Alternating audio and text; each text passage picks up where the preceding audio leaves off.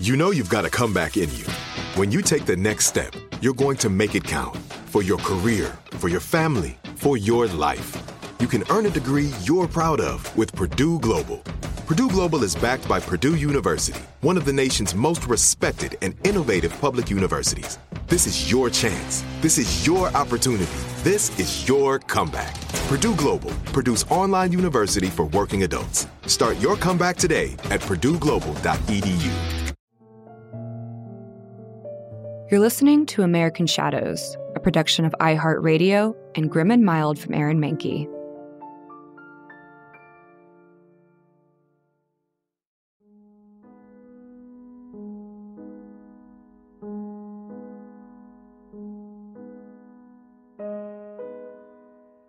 On September 13th of 1918, Rose Kennedy's labor came on hard and fast. The nurse arrived quickly, but the family physician was running behind. The Kennedys wanted to wait for his arrival, but the baby had other plans. The nurse advised Rose to squeeze her legs together to prevent the birth, and when the baby's head became visible, the nurse pushed against it. An hour later, the doctor arrived, and nature was allowed to take its course, bringing little Rosemary into the world. After declaring her healthy, the doctor left. No one realized that delaying the birth had caused a lack of oxygen to Rosemary's brain. They only noticed years later when she took longer to learn than her siblings. Teachers recommended that Rosemary repeat kindergarten and the first grade. Her parents, who demanded the best from their children, were embarrassed. Determined to fix their daughter, they paid for special tutoring and experimental injections. Through it all, Rosemary tried to keep up with her brothers and sisters and desperately wanted to please her parents. Despite her best efforts and those of her teachers, she couldn't seem to advance past the intellectual age of 10 or 11. While Rose looked for a way to cure their daughter, Joe turned his attention to his son, Joseph Jr. Fearing Rosemary's disability would tarnish his son's chances in politics, he sent her to boarding schools where she would be out of the public eye. Rosemary couldn't help but notice her father's disapproval. She wrote to him, "I would do anything to make you so happy. I hate to disappoint you in any way. Come to see me very soon." Her teachers commented that Rosemary was always optimistic, always cheerful. Over the years, she flourished under the care of English Montessori schools. But when she grew older and returned to the States, Rosemary began acting out. Joe looked into surgery for his daughter. Lobotomies had been performed on those diagnosed with intellectual disabilities, gay men and lesbians, criminals, and women considered overly promiscuous. But the American Medical Association strongly recommended against the surgery due to a high death rate. Still, Joe arranged for the operation without telling his wife or family. Doctors shaved Rosemary's head and strapped her to the operating table. They kept her awake during the procedure, telling her to sing or talk while they cut away parts of her brain, stopping when Rosemary fell silent. The surgery reduced her mental capacity to that of a 2-year-old. Joe had her institutionalized in New York, refusing to allow the family to see her. He told the public she was away studying to become a teacher. He never saw his daughter again. Her brother Jack often snuck visits to see his sister. Rosemary lived the rest of her life in a cottage in Wisconsin. She died in 2005, surrounded by her surviving siblings and the pets she loved to spoil. Rosemary never realized the changes her brother made when he became president. Though his family called him Jack, we know him as John F. Kennedy. He felt research and education for people diagnosed with an intellectual disability was lacking and wanted bold new approaches for their care. He once said that people with such disabilities need no longer be alien to our affections or beyond the help of our communities. And because of his love for Rosemary, JFK did something else. He paved the way for things hidden in the dark to see the light of day. I'm Lauren Vogelbaum. Welcome to American Shadows.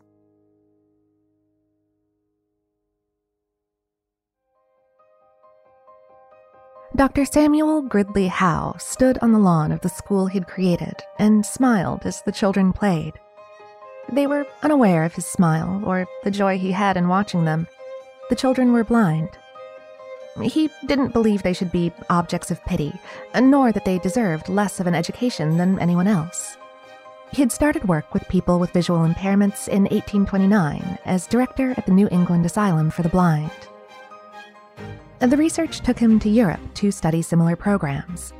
Back at home, in 1832, his school's first students arrived, ranging from 6 to 21 years of age. A wealthy investor donated his home as the school's classroom area, and eventually the asylum was renamed the Perkins School for the Blind. As Howe watched the children, he had high hopes for the school and the changes it would make in the students' lives. That hope wasn't misplaced. The school thrived. In 1837, he invited a child who was both deaf and blind to attend Perkins. Under the care and guidance of the school, Laura Bridgman became the first deaf and blind student to receive a full and successful education, bringing fame and attention to both the school and Dr. Howe. His personal life flourished, too. He'd married well. Julia Ward was the daughter of a successful New York banker and had talents and ambitions of her own. She was an outspoken abolitionist, suffragist, and songwriter. She'd written the Battle Hymn of the Republic. Before long, the Howes helped found other schools in Virginia, Ohio, Kentucky, and Tennessee. By 1848, the Perkins School was a well-established success. The Howes set their sights on creating a school for those with intellectual disabilities. They partnered with Dorothea Dix, an activist who was a champion for indigenous populations, women in nursing, and mental health. Like the Howes, she thought anyone experiencing mental trauma or an intellectual disability deserved every chance to reach their potential. Today, she's accredited with making drastic changes in the medical field by challenging what was known about healing and illness. She'd spent years studying how reformers in Europe treated and cared for people with mental illnesses. Upon her return to the States, she visited hospitals across the country in the hopes of making positive changes. Finding care inadequate, Dix lobbied politicians for state hospitals and funding to help.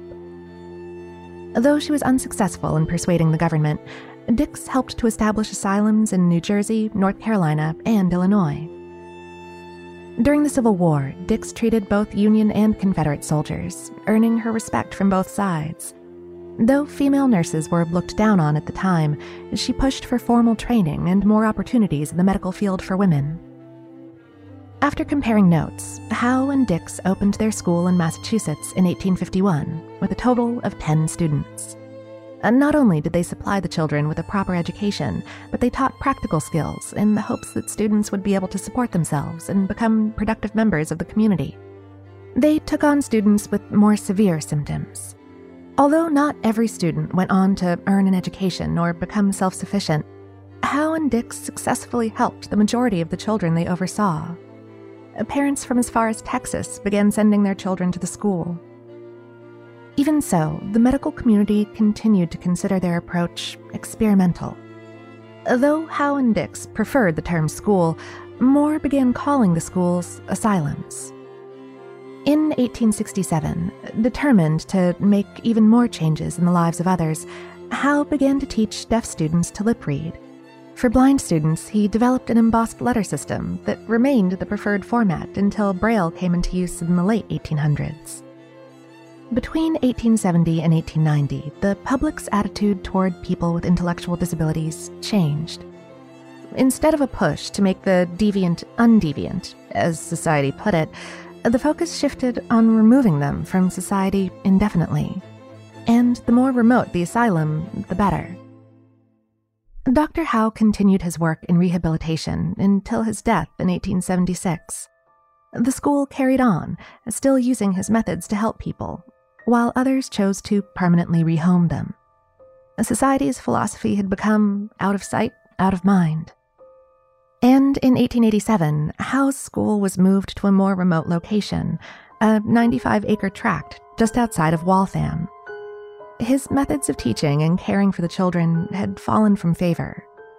Instead, many in the scientific community had taken a work of natural science and begun to twist it, making cases for a drastic approach to dealing with people with intellectual disabilities and mental illnesses. The once sunny yards where Howe had watched the children play were about to change into something much darker.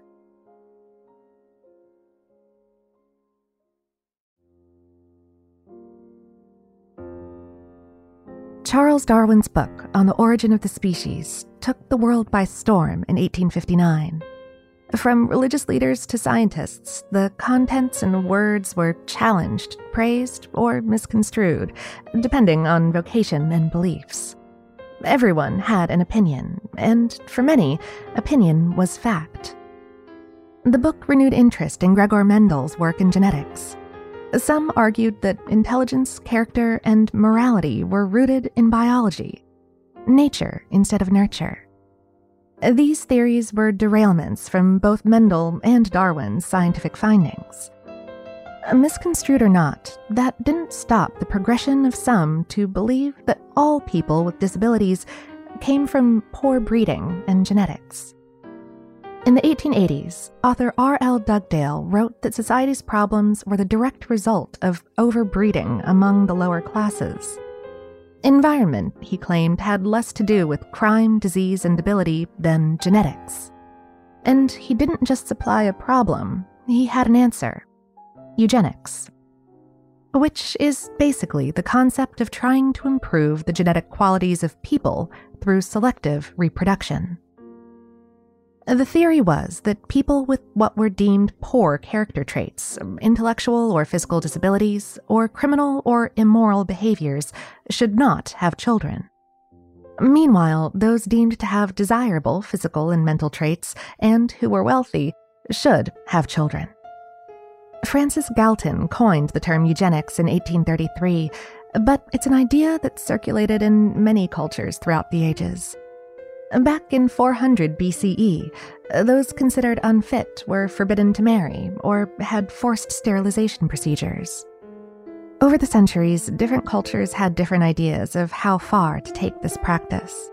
If you're already thinking of Nazi Germany as a later example of eugenics, then you'd be correct. Dugdale had come up with his theory regarding humans by loosely taking from Mendel's work on using genetics to produce better and new varieties of vegetables, and from Darwin's observations that strong, healthy animals lived to propagate their species in the wild.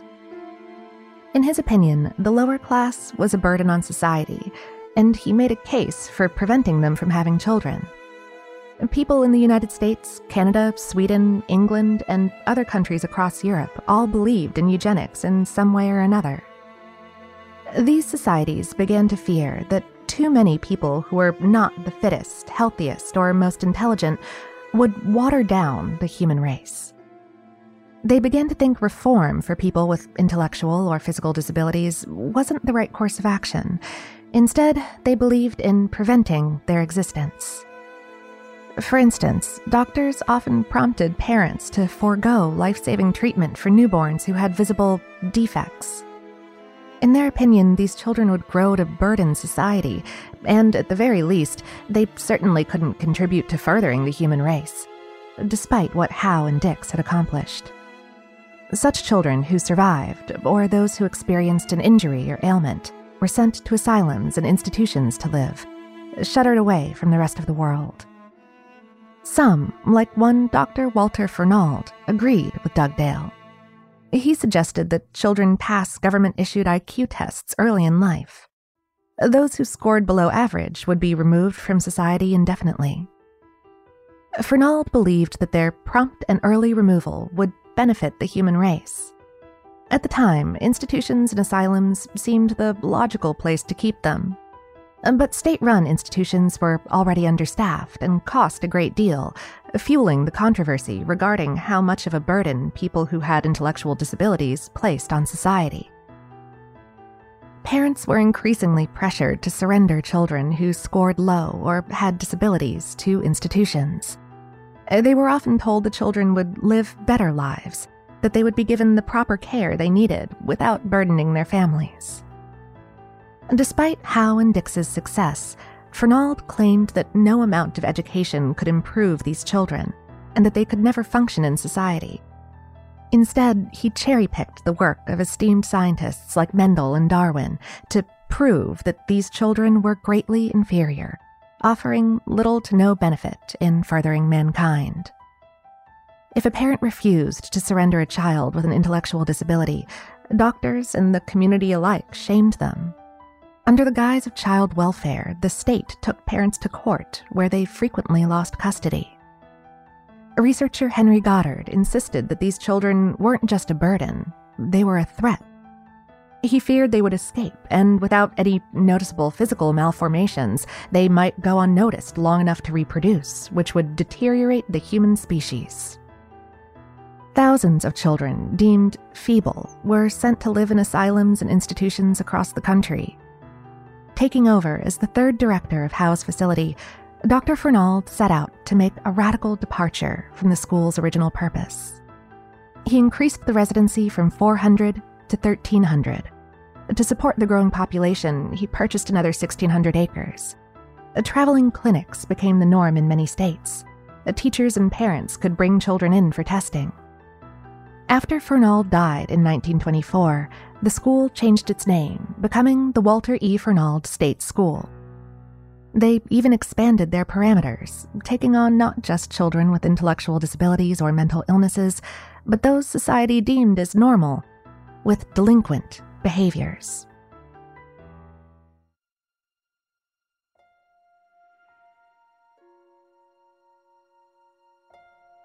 Labeled as troubled, boys who acted out, behaved badly, or acted dangerously in any way were sent to the Fernald School. Poverty and crime in overcrowded cities had skyrocketed, and those like Fernald put the blame on immigrants. They claimed these problems were the result of negative eugenics. Some of the country's elite became firm believers and used their influence to encourage the elimination of undesirables as a means to curb crime and reduce illiteracy. At the height of the American eugenics era, the message was clear.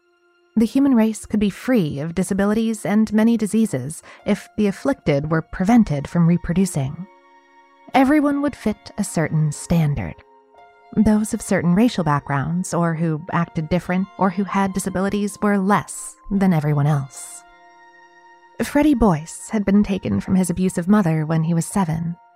At 8, his equally abusive foster mother died. Though he had no formal education, Freddie passed the IQ test. But instead of another foster home, he was sent to Fernald, and that's where he was kept for 11 years. He was one of the lucky ones. Some were told they'd be there for life. There was no love, no affection. The children were made to feel like they were never supposed to exist. And there were a lot of them. 36 beds were crammed into each dorm room. At its peak, 2,500 children resided at Fernald. The boys received little education. Guards were often violent, and some of the boys suffered other abuse as well. Freddie recalled when Joseph Almeida arrived. His father dropped him off, telling his son to wait in the hall. Then Joe Sr. drove away, leaving his son behind. One night, Howie, a boy with intellectual disabilities, couldn't keep quiet. The nurse had all the boys line up, then she beat them with a wooden coat hanger. Terrified, Howie wet himself, earning a second beating. By the 1950s, they had television, which brought the outside world to the school. And some of the older boys, without disabilities, began to realize there was nothing wrong with them. While they were forced to do much of the labor that kept the place running, they began to plan an escape.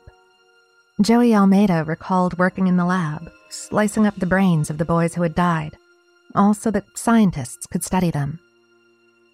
Those who escaped were quickly found and returned.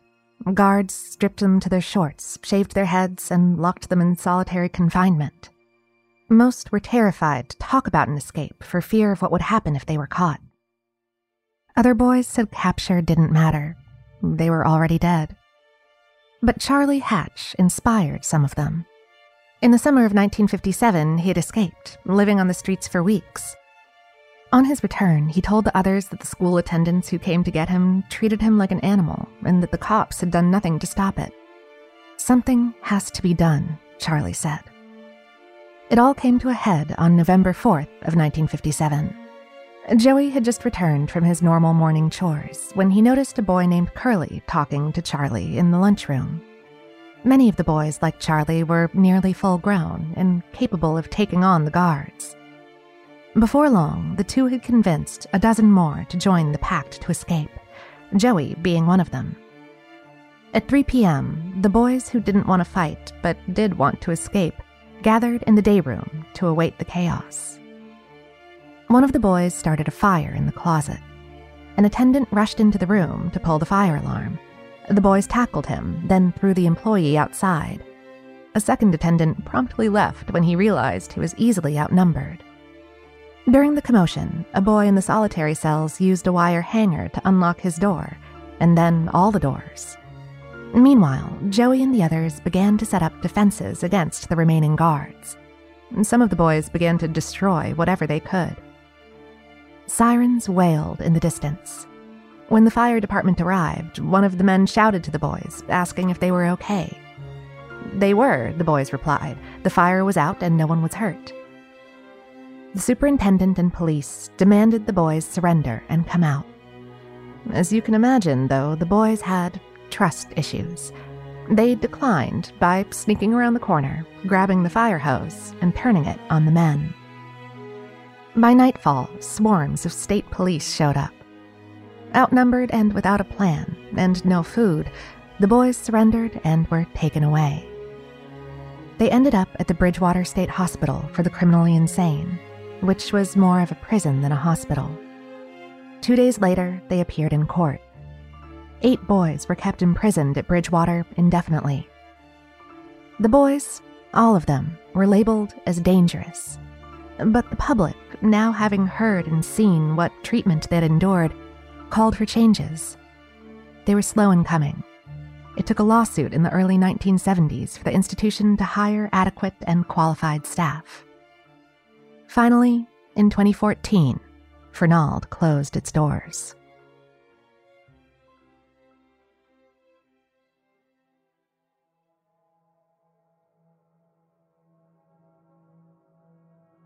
In 1991, the state of Massachusetts hired Sandra Marlowe to create a library at the Fernald Institute honoring Samuel Howe. Being the oldest and largest mental institution in the Northeast, Sandra had a lot of material to sift through. Making her task more difficult, she didn't have a background in the history of mental health. For that, she relied on the locals and former resident turned institute bus driver, Joey Almeida. While Joey helped her sift through countless documents, Sandra listened to his stories and became more interested in Fernald's history. Freddie Boyce, who still lived nearby, also offered his assistance. One afternoon, the three came across a letter from a former superintendent to a parent, requesting their son's participation in a nutritional study noted as the Science Club. Participation was listed as voluntary, of course. If the parents agreed, the test would require blood samples after the child consumed a predetermined amount of calcium. Those in the study would get additional perks, baseball games, and an extra quart of milk every day. Sandra hadn't been told about any study and kept digging. What she found shocked her. Some parents had agreed, but others either did not or didn't care to respond. Either way, the school selected additional participants without their knowledge or consent. Society considered these children invisible or disposable. No one would care or even notice. The study had little to do with the effects of calcium, though. It was funded by Quaker Oats and run by MIT. The children were fed cereal that had milk tainted with radioactive calcium. The researchers wanted to know how a cereal-heavy diet might affect the body's ability to digest iron and calcium. The radioactive calcium made it possible to trace the material in the digestive tract through blood and waste. The Quaker wanted evidence that their cereal was nutritionally on par with a competitor, Cream of Wheat. Of course, the experiment bombed. All 40 boys who participated suffered ill effects, and Quaker canceled the experiment. Sandra couldn't believe what they'd found. And suddenly, the school was replacing her with another librarian to finish the job. Worried the documents and evidence would soon disappear, Sandra and the men went back to the school in the cover of darkness. For hours, they sifted through boxes and books, taking proof of the experiment with them. After she was fired, Sandra remained determined to bring justice for the victims. When Dr. Clemens Benda, the head of Fernald's laboratory, died, Sandra came up with a plan. She met with Freddie and Joey at Dr. Benda's estate sale. As Sandra wandered through the rows of items, Freddie and Joey snuck up to the attic to see what else they could find. The men stuffed pages of experiment documentation into books that they then bought. One document listed the names of all 40 test subjects. In 1998, a small group of Fernald survivors filed suit against Quaker Oats and MIT. The scandal was an embarrassment for both the college and the company. Quaker Oats immediately put out a statement, denying that had a leading part and only provided the grant money and oats, claiming the radioactive calcium had been MIT's idea. The judge didn't see it that way. He ordered the college and the company together to make a settlement of $1.85 million and divide it up among the 30 remaining survivors. There's more to this story. Stick around after this brief sponsor break to hear all about it. Rain or shine, every day is a great day for fishing, right? You got rain gear, but you can't overlook sunny day gear. A Columbia PFG Solar Stream Elite hoodie has you covered on the sunniest days. Like literally. I mean, who wouldn't trade a sunburn for a trophy fish? But why do it if you don't have to?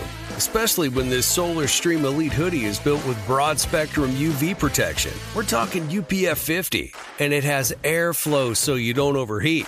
And what's the alternative? Putting down the rod every half hour so you can slather on some sunscreen. Seems like an easy choice to me. Columbia PFG has you covered with their Castback TC shoe. Its OmniMax cushioning and traction system helps if you're on your feet a lot, say, fighting a fish. Not to mention keeping you sure-footed on a wet rocking boat. So if you're going to be spending long days out on the water, and I sincerely hope that you will be, head over to Columbia.com/PFG and shop all their performance fishing gear. With AT&T in-car Wi-Fi, stay connected wherever you go and transform your vehicle into a dependable Wi-Fi hotspot. Powering applications like real-time GPS and voice assistant, navigation becomes a breeze. Even on the practice field, AT&T in-car Wi-Fi keeps you connected while in proximity of your vehicle. Work, stream shows, or finish homework without missing a beat. See if you're eligible for a free trial at att.com/in-car Wi-Fi. Don't let connectivity be a roadblock in your journey. Always pay careful attention to the road and don't drive distracted. Wi-Fi hotspot intended for passenger use when vehicle is in operation. Compatible device and vehicle required.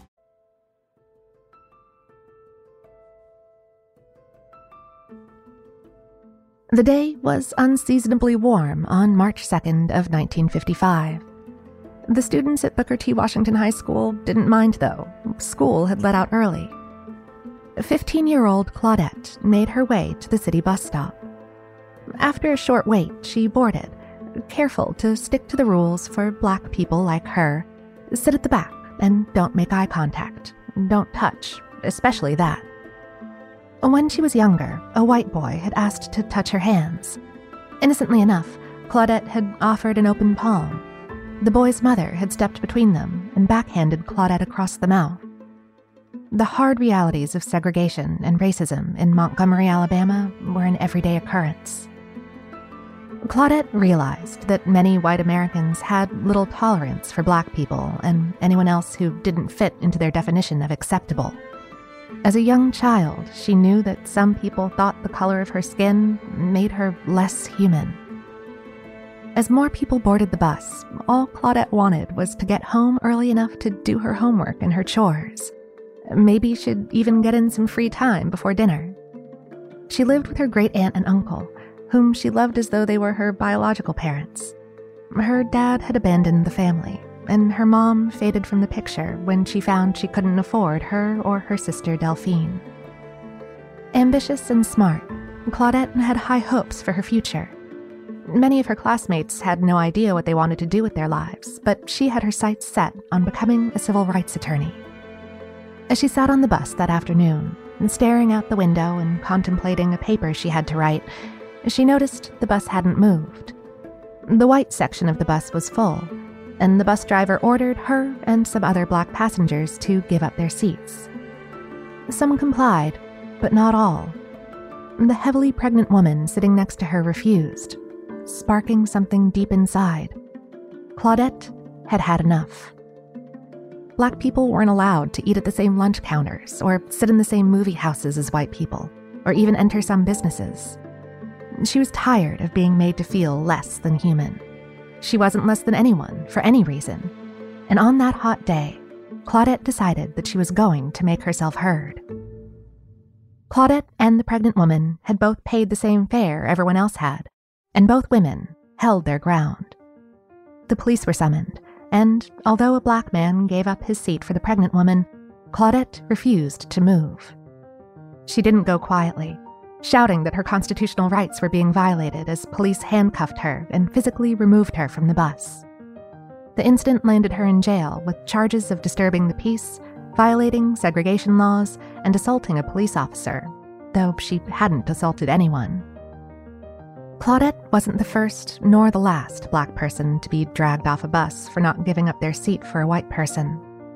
9 months later, Rosa Parks became the face of change when she refused to give up her seat. But Claudette's great-aunt and uncle didn't have the money to get her out of jail. When the minister of the local church heard, he posted bail, telling her that she'd brought a revolution to Montgomery. But months later, civil rights leaders didn't make an issue of Claudette's case. They felt most Americans wouldn't sympathize with her because she lived in a low-income housing district, wasn't as polished as Rosa, and had darker skin. Even her great-aunt told her to stay quiet, to let Parks be the voice, because white people liked her. The juvenile court convicted Claudette on all 3 counts. She appealed, and the court dropped all charges except assault, despite testimony otherwise. 2 months later, her attorney suggested she take part in a civil lawsuit against Alabama and Montgomery bus segregation laws. The next year, 4 other black women plaintiffs took part in the suit, though Claudette was the youngest. The case escalated to the Supreme Court, where she described her arrest. But she added more: perspective. She told the court how dangerous it was for a black person to stand up for equal rights, how such actions were often met with extreme violence. She recounted how terrified she was in jail, with guards who made remarks on her bra size. Claudette's testimony moved the court. They ordered Montgomery County and the entire state of Alabama to end bus segregation laws. There would be no hero's welcome, though. Her community branded her as a troublemaker. After struggling to fit in and find employment, she moved to Manhattan, where she worked as a nurse's aide. In 2004, she finally retired. In a 2005 interview, she was asked if she would have changed her actions that day in 1955. Claudette didn't hesitate. "I feel very proud of what I did," she responded. A 15-year-old had proven that when it comes to human rights, sometimes one person can make a difference.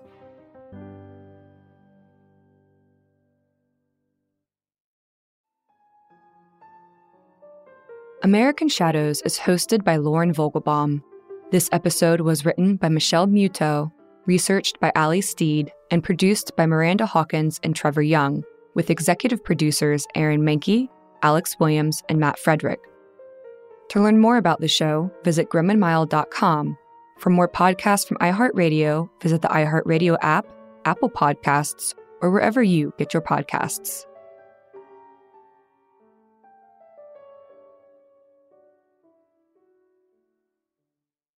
Right here, right now. Find your beautiful new floor at Rite Rug Flooring. Choose from thousands of in-stock styles, ready for next day installation, and all backed by the right price guarantee. Visit riterug.com. That's RITERUG.com today to schedule a free in-home estimate or to find a location near you. 24-month financing is available with approved credit. For 90 years, we've been right here, right now. Right Rug Flooring.